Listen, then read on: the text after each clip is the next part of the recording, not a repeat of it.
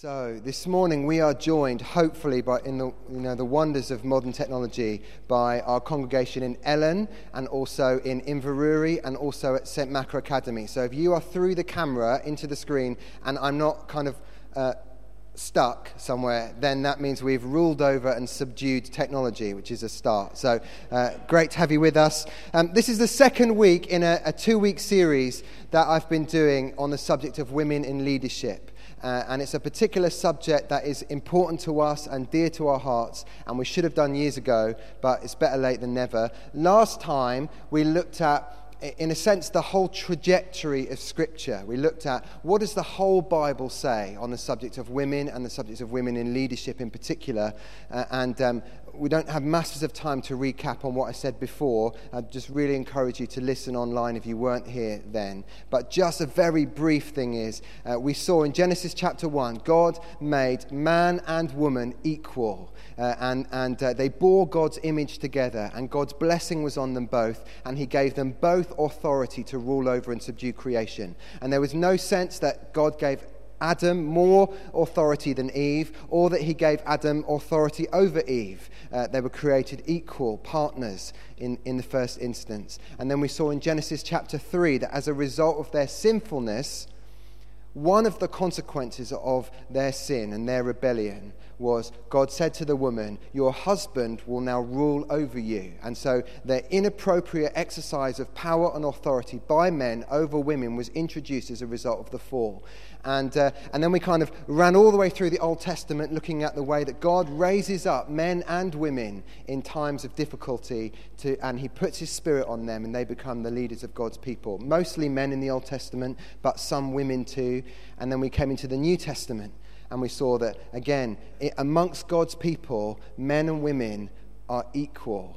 And we saw actually that in the early church there are women apostles, there are women prophets, and there are women teachers. And if any of that comes as a bit of a shock or a surprise, then I'd encourage you to listen to last time. And we kind of landed up, in a sense, in Galatians chapter 3, where the apostle Paul says, in Christ, there's no distinction between Jew and Gentile. There's no distinction between slave and free. And there's no distinction between male and female. So that's where we ended up. What I promised to do is to then look at the tricky passages. And all the last 2 weeks I've been thinking, why did I do that? Why did I say that? But that's where we're going. So if you've got a Bible with you, first of all, I'd encourage you to turn to 1 Corinthians chapter 11.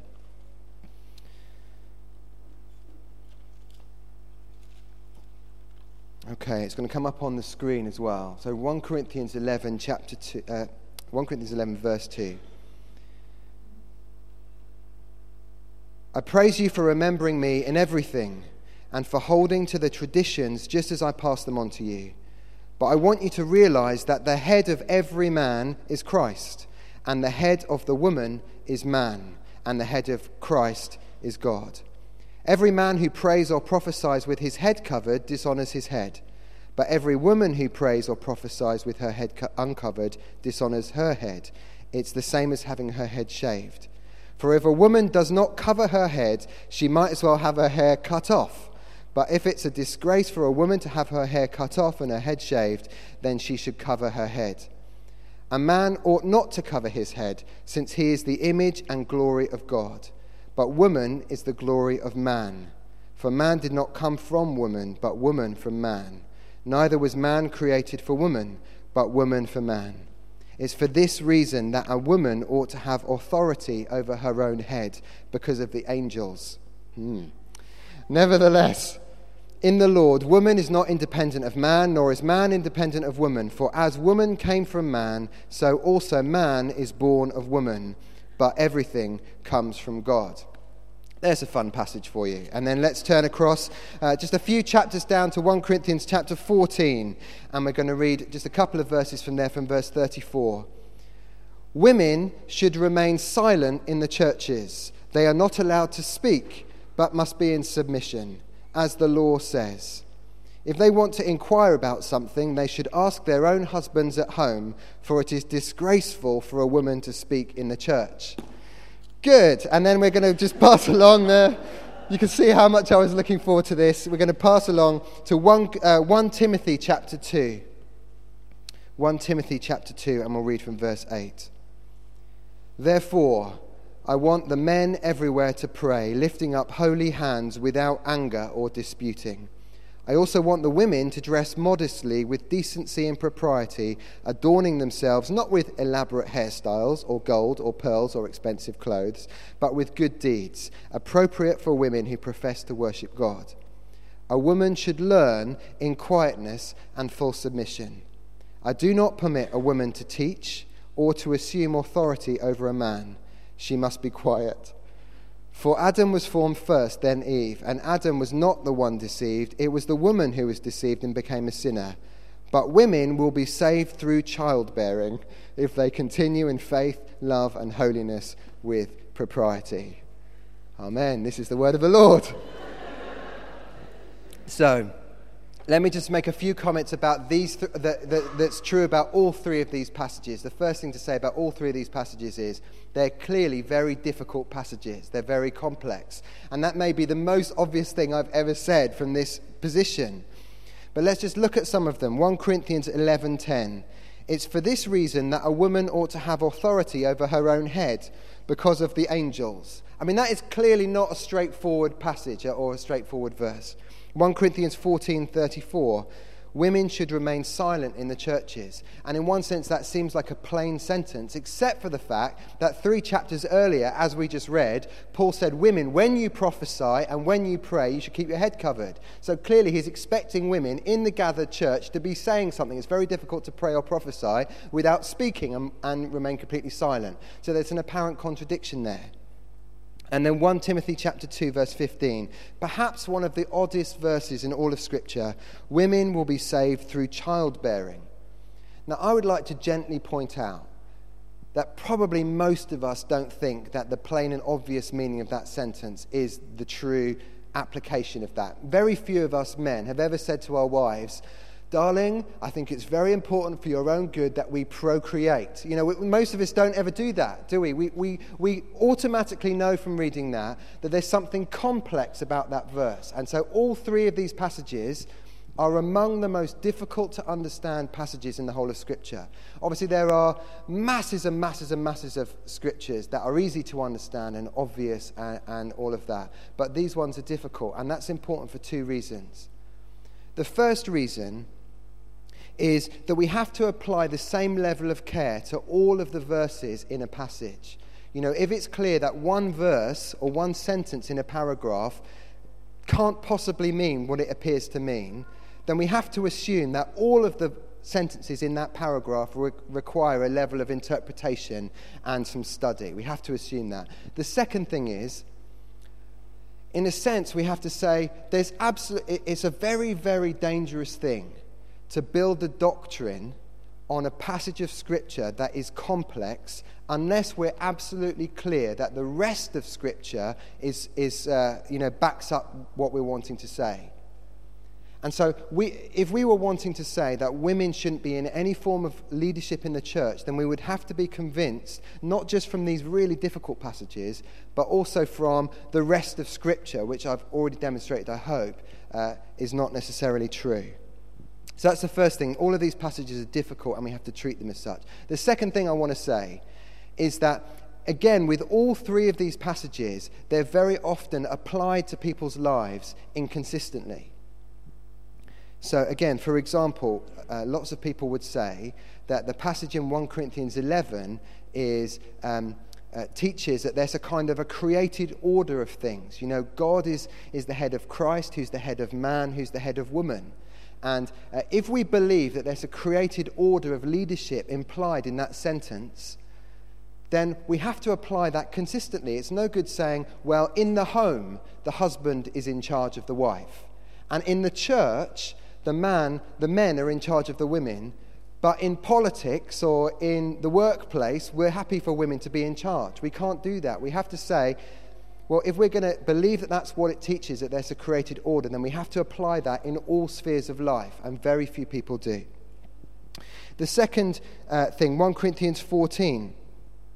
Women should remain silent in the churches, and when they've got questions, they should ask their husbands at home. I don't know of a single church that applies that to the full weight of what it appears to say. Very few churches, in the coffee queue, a husband would say to his wife, "What do you think you're doing? You can't speak in church. You must remain silent in the church. You must speak and ask me questions at home." Now, if any of us husbands here started to do that to our wives, we might end up with a black eye or, sore ribs or something like that. Very few people, again, apply that consistently. And again, in 1 Timothy chapter 2, it seems to prohibit females from being an authority over males. And lots of people would say, well, that applies to teaching in church and, people who are in leadership in the church. But very few churches would say women can't be teachers in the Sunday school. And so what we're actually saying is it's okay for women to have authority over men, for female to have authority over males, as long as they're up to the age of 18. Or we say, we're not very comfortable with women being in leadership in this country, but if they're on the mission field, if they're in another country, they can plant churches, they can teach doctrine, they can translate the Bible into other languages, because that's somehow different. That's like over there, so that doesn't count. And similarly, very few of us would apply the same weight to verse 9 of 1 Timothy 2, which says that women shouldn't have elaborate hairstyles or gold or pearls. We don't give that the same weight as we give to the bit that comes in verses 11 and 12 about women not teaching men. And so all I'm saying is that very often these verses are not applied consistently, whereas I want to suggest that if any solution that we come up with for the interpretation of these verses leaves us with inconsistency or a lack of integrity, then we haven't got the right answer. That we have to find a solution, we have to find a way of interpreting these verses that makes sense in all situations. So, everyone's still with me? Nobody's thrown anything yet, so that's good. Let's just take each passage by turn, and what I want to do is just make a few comments about each passage. The first one, 1 Corinthians 11. The first thing I want to say is that the word head probably doesn't mean leader. Verse 3, I want you to realize that the head of every man is Christ, and the head of woman is man, and the head of Christ is God. Clearly, Paul is riffing on the word head. It's a passage about head coverings. And so he's kind of doing a little play on words on the word head. And when we read that, when we see the word head, we understand that in our culture, the word head is a metaphor for leadership or authority in some kind of a way. And we all understand that. That's the plain meaning of the text. And so, we would be familiar with the concept of a head teacher, or a head gamekeeper, or somebody heading something up. We would be familiar with that kind of language. But actually, the majority view in recent scholarship is that in the Greek world, in the ancient world, they wouldn't have ordinarily understood the word head to mean some kind of leadership. Actually, I've read a number of people who've said that Paul's audience in Corinth would never have considered that Paul was talking about some kind of authority or leadership. And I'll just give 4 very brief reasons why it's very unlikely that the word head implies some kind of leadership. The first thing is the concepts are out of sequence in that sentence if he's talking about authority. So the order he puts it in is the head of man is Christ, and then he says the head of woman is man, and then he says the head of Christ is God. Do you see? It's not in a logical order. And whenever the Apostle Paul lists things, he lists them in a logical order according to Greek custom. And so actually what you would expect to find if he was speaking about authority, you would expect it to be the other way around. The head of Christ is God, the head of man is Christ, and the head of woman is man. And yet it's not in that order. That's the first thing. It doesn't make sense to do that in that culture. The second thing is, this isn't a passage about leadership or about authority. And if you look, actually, it's a passage about head coverings, which we'll come on to a bit later on. And if you try to substitute the word leader or authority over or ruler in for the word head in that sentence, suddenly that sentence doesn't make sense in the rest of the paragraph. And it's very, very difficult to follow Paul's train of thought if you say that that word means leader. The leader of the woman is man, and the leader of Christ is God. Every man who prophesies with his head covered dishonors his head. You see, it doesn't make any sense in that way.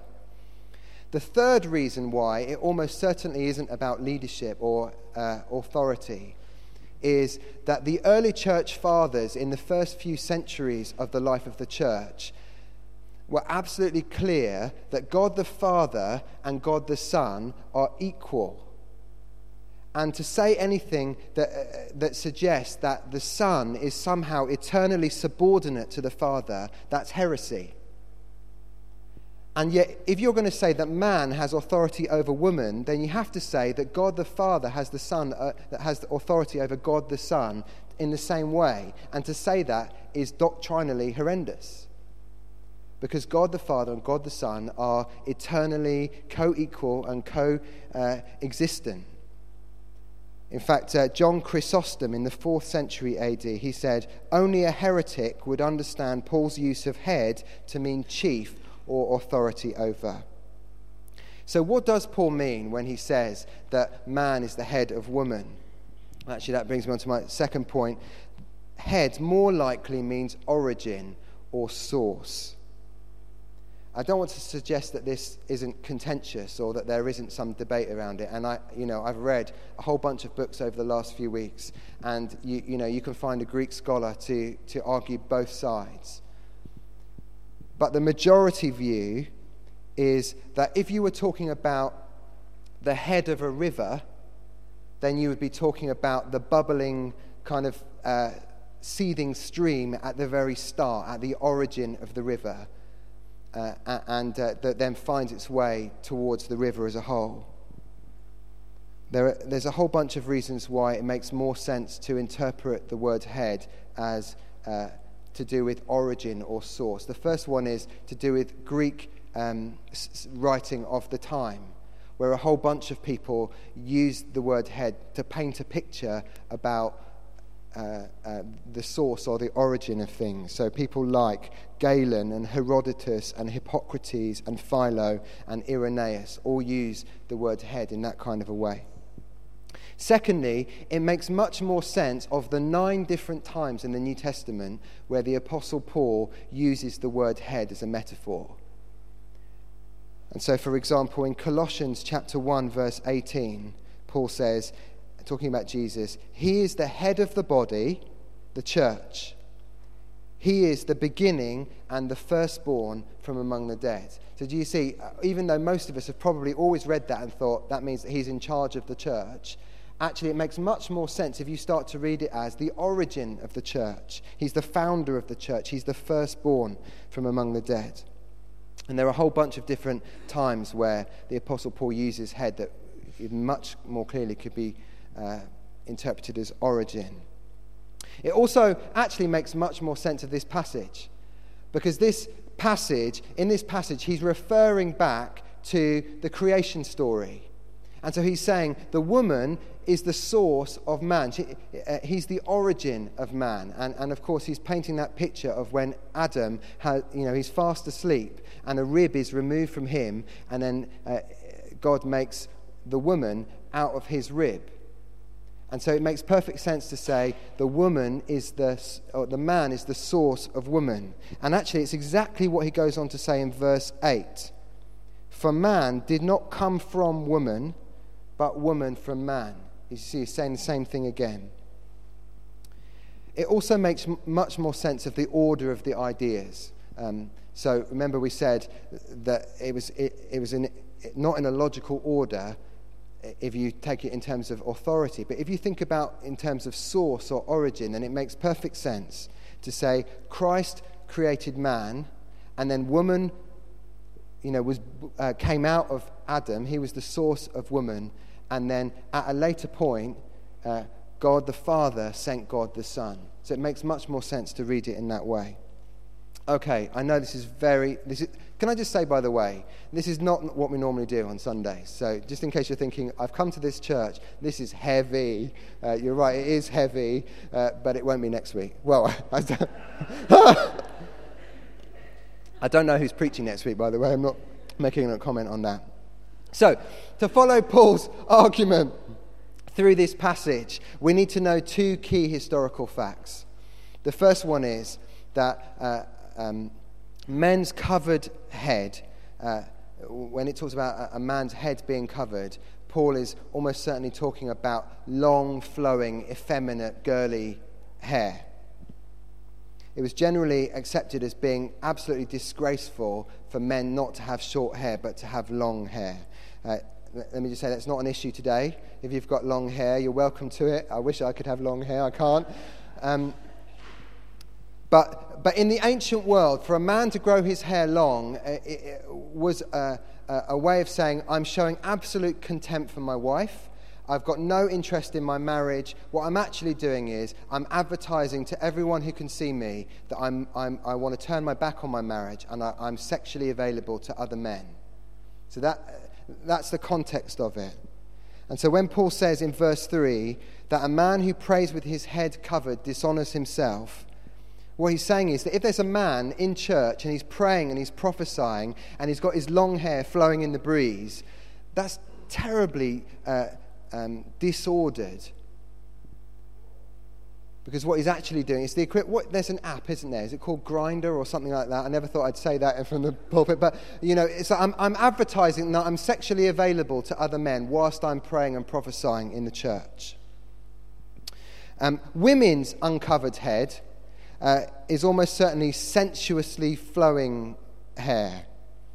If you were to look at artwork, statues, wall coverings, pictures, mosaics in the ancient world, you would see that dignified women always wear their hair kind of tied up at the back, covering their heads. And the only time that women uncovered their heads, in other words, when they let their hair down, was in the bedroom for the benefit of their husband. And so Paul's instruction to them is, look, for goodness sake, when you're in church and you're praying and you're prophesying, make sure that you keep your hair up and covered. Otherwise, it just brings shame on your husband, and it's just it's a disgraceful thing to do. And so my reading of this text, and I promise you I'm not alone in reading it like this, is that what Paul's saying is you've got to respect your origin for the sake of order and decency in the church. Men, you were created by Christ. You bear the image of God. And women, I love how it says in verse 7, the woman is the man's glory. It's like you're supposed to, when you see your wife and there's an intimacy and a unity between you, you're supposed to say, isn't that the most glorious thing I've ever seen? And so for you to just be making it clear that you're showing absolute contempt for your wife and your marriage, and you're just trying to make yourself available to other men, that's a disgrace to you.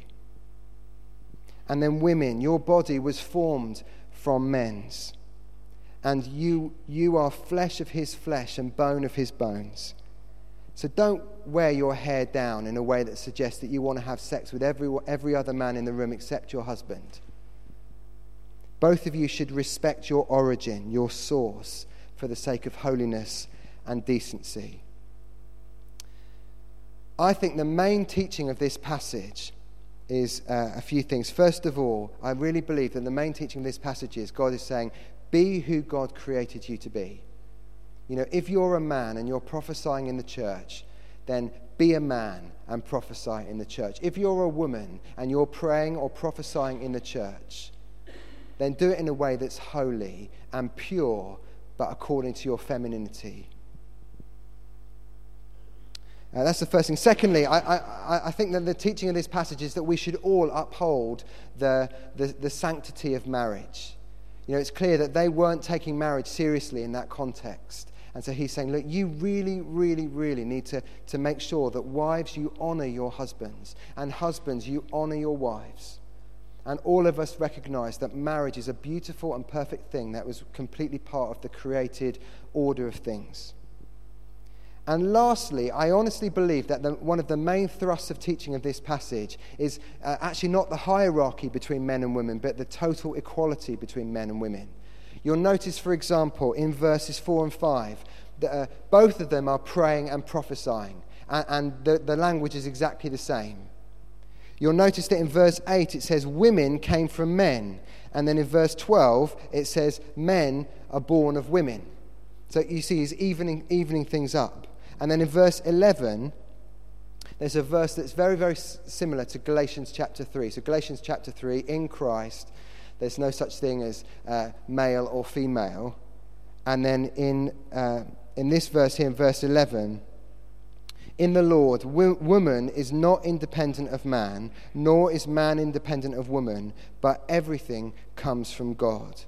So it's almost as if Paul's saying there's no room for either one of us, our sexes, to become big-headed or proud or lord it over the other one. You're equal in God's sight.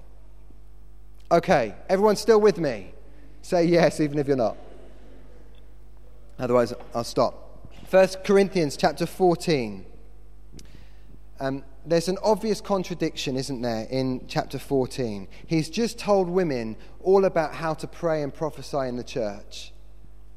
And now he says that women should stay silent in church and only ask their husbands questions at home. It does appear to be the opposite, doesn't it? It's very difficult to pray or prophesy and be silent at the same time. So, in my mind, whatever this passage means, unless we're happy to say that the Apostle Paul contradicts himself within 3 chapters of the same letter, then there has to be an alternative explanation. Paul must be speaking about women being silent in some kind of qualified or limited sense. That's the first thing. The second thing is, this isn't about teaching and preaching. So when you read that, you might hear that Paul's saying women shouldn't teach or preach.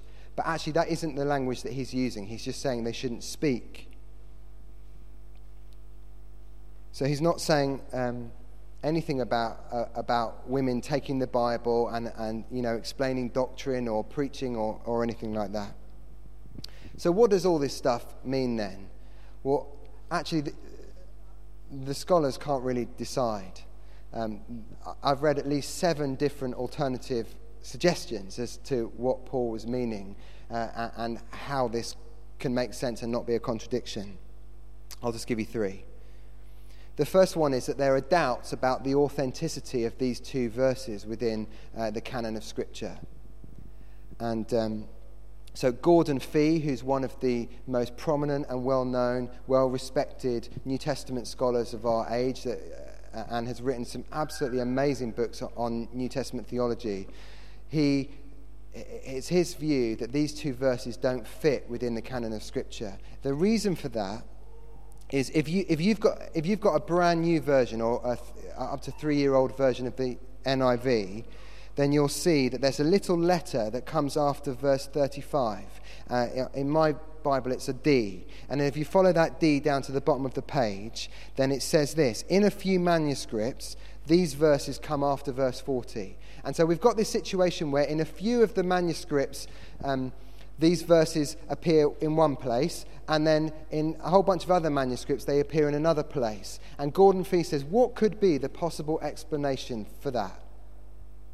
And his suggestion is that somebody at an early date has written these couple of sentences into the margin of the manuscript, and then other people who've later copied the manuscript have included that couple of sentences in 2 different places. And his reason for thinking that that's probably what they've done is that actually these 2 verses don't fit within Paul's line of thinking in his argument. They seem to stand out and just be a bit like, where did that come from? A bit left field.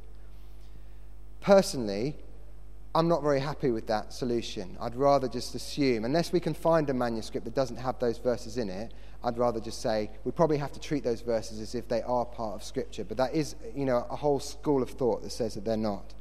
The second solution is to say that when it says that women shouldn't speak, in verse 34, the word speak should actually be translated as chatter. And there are lots of places in there are lots of places in ancient Greek literature where that word is translated chatter. And so the suggestion is that what's happening in the churches is that whilst somebody is trying to speak, the women are just having a little chat amongst themselves, and it's really distracting and a bit awkward. Now, obviously, none of our women would ever do a thing like that, but that appears to be one solution, and that is a genuine translation of that word. However, the solution that makes most sense to me is that we read that sentence in the context of the passage itself. And so in verse 35, he says, if they want to inquire about something, they should ask their husbands at home. And so there's the sense that they've got questions that are burning within them. And he's saying, you need to ask those questions at home. And so the suggestion is that in that culture where women would never have been ordinarily in a place where they're being taught, because education was denied to women. They're not used to how things work, and as they're being taught these great theological truths, they've got questions, and they just immediately ask them. And he's trying to say, no, that's actually really unhelpful if you do that. So what we'd rather is, rather than asking your questions at the time, you kind of make a mental note of them, and then you speak and you have a conversation, Sunday lunchtime, and unpick some of those things instead.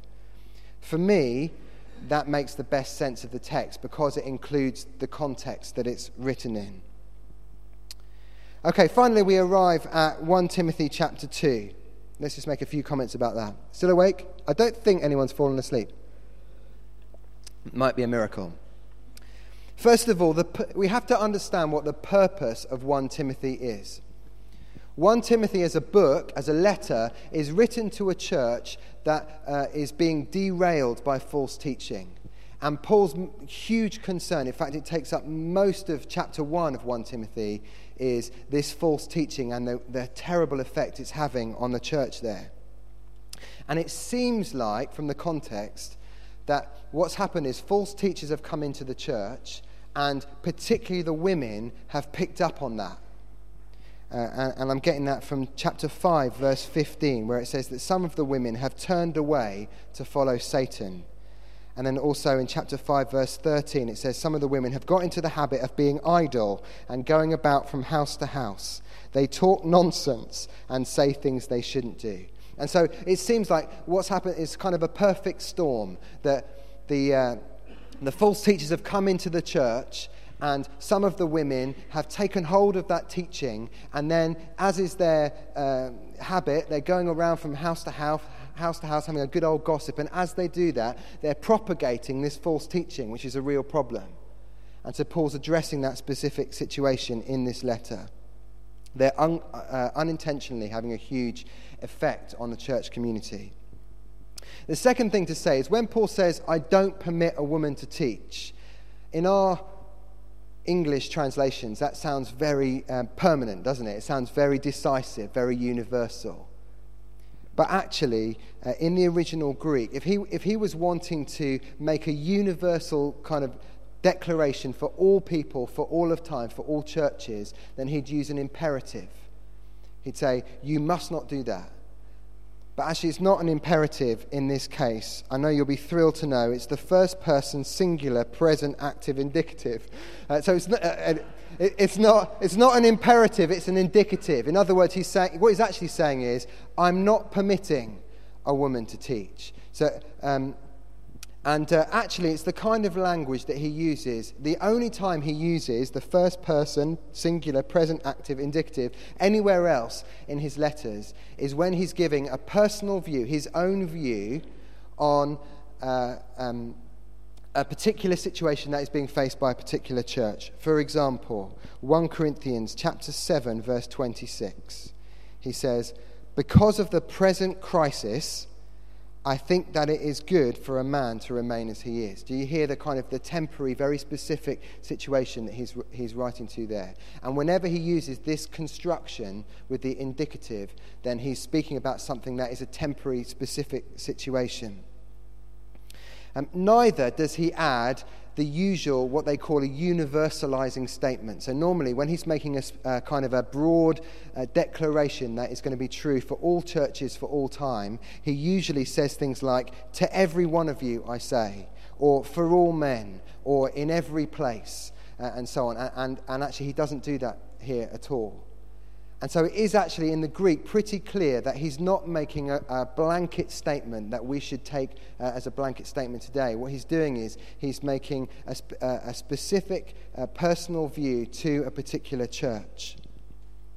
That's the first thing. Secondly, Paul clearly encourages women teachers. So this is very out of character for him if we're going to take it as it appears. Because actually, let's just think about it for a moment. One of the main examples of a man in Scripture who has been the recipient of regular teaching from women, ironically, it's Timothy. And what we learn in 2 Timothy chapter 1 and chapter 3 is that Timothy's faith and the authenticity of his faith is as a result of the teaching that he's had in the Scriptures from infancy by his mother and his grandmother, Lois and Eunice. And so he has been the recipient of teaching from women from an early age. We also know in Titus chapter 2 that was written about the same kind of time, it says, the older women, I encourage the older women to teach what is good.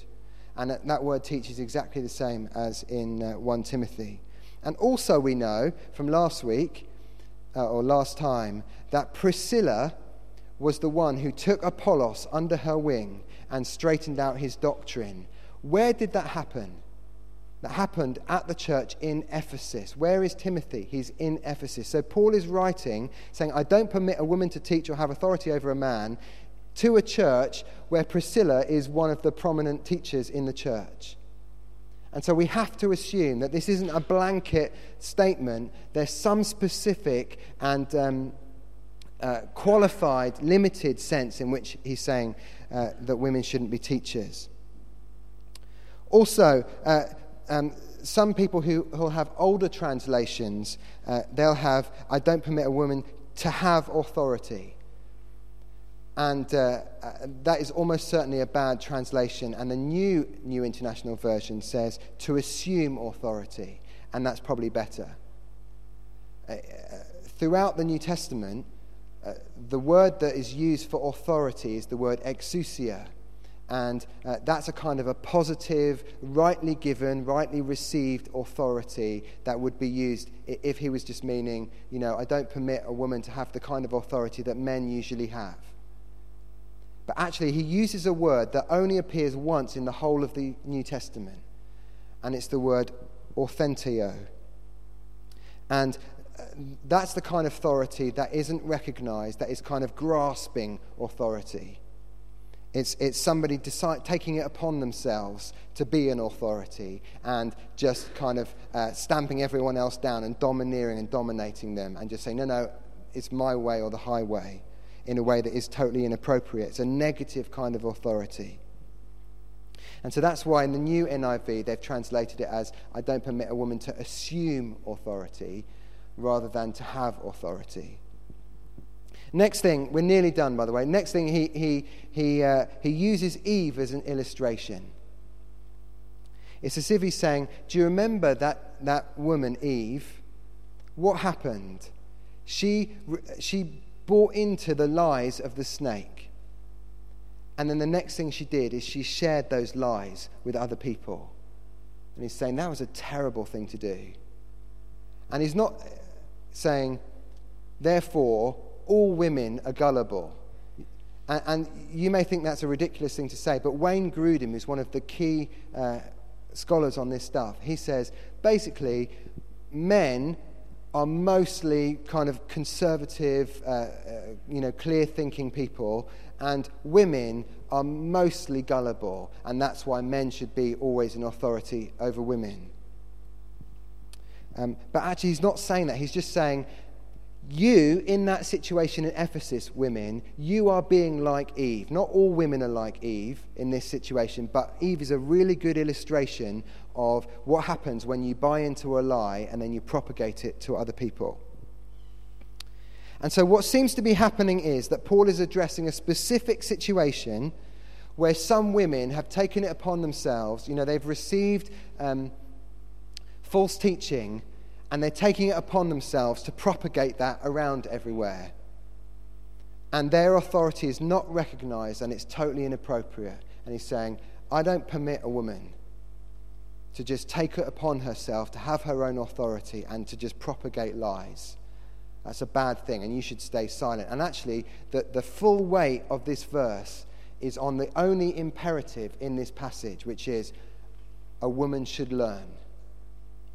Which, as we said last week, is actually a remarkable thing to say in that culture. But a woman should learn. In other words, you won't be safe to teach until you've learned what to teach. And actually, the way that this whole situation is going to be resolved in this church in Ephesus is if the women submit themselves to truth and they drink deeply on knowledge and truth and wisdom, so that this whole thing will just be put to death, put to bed. Okay.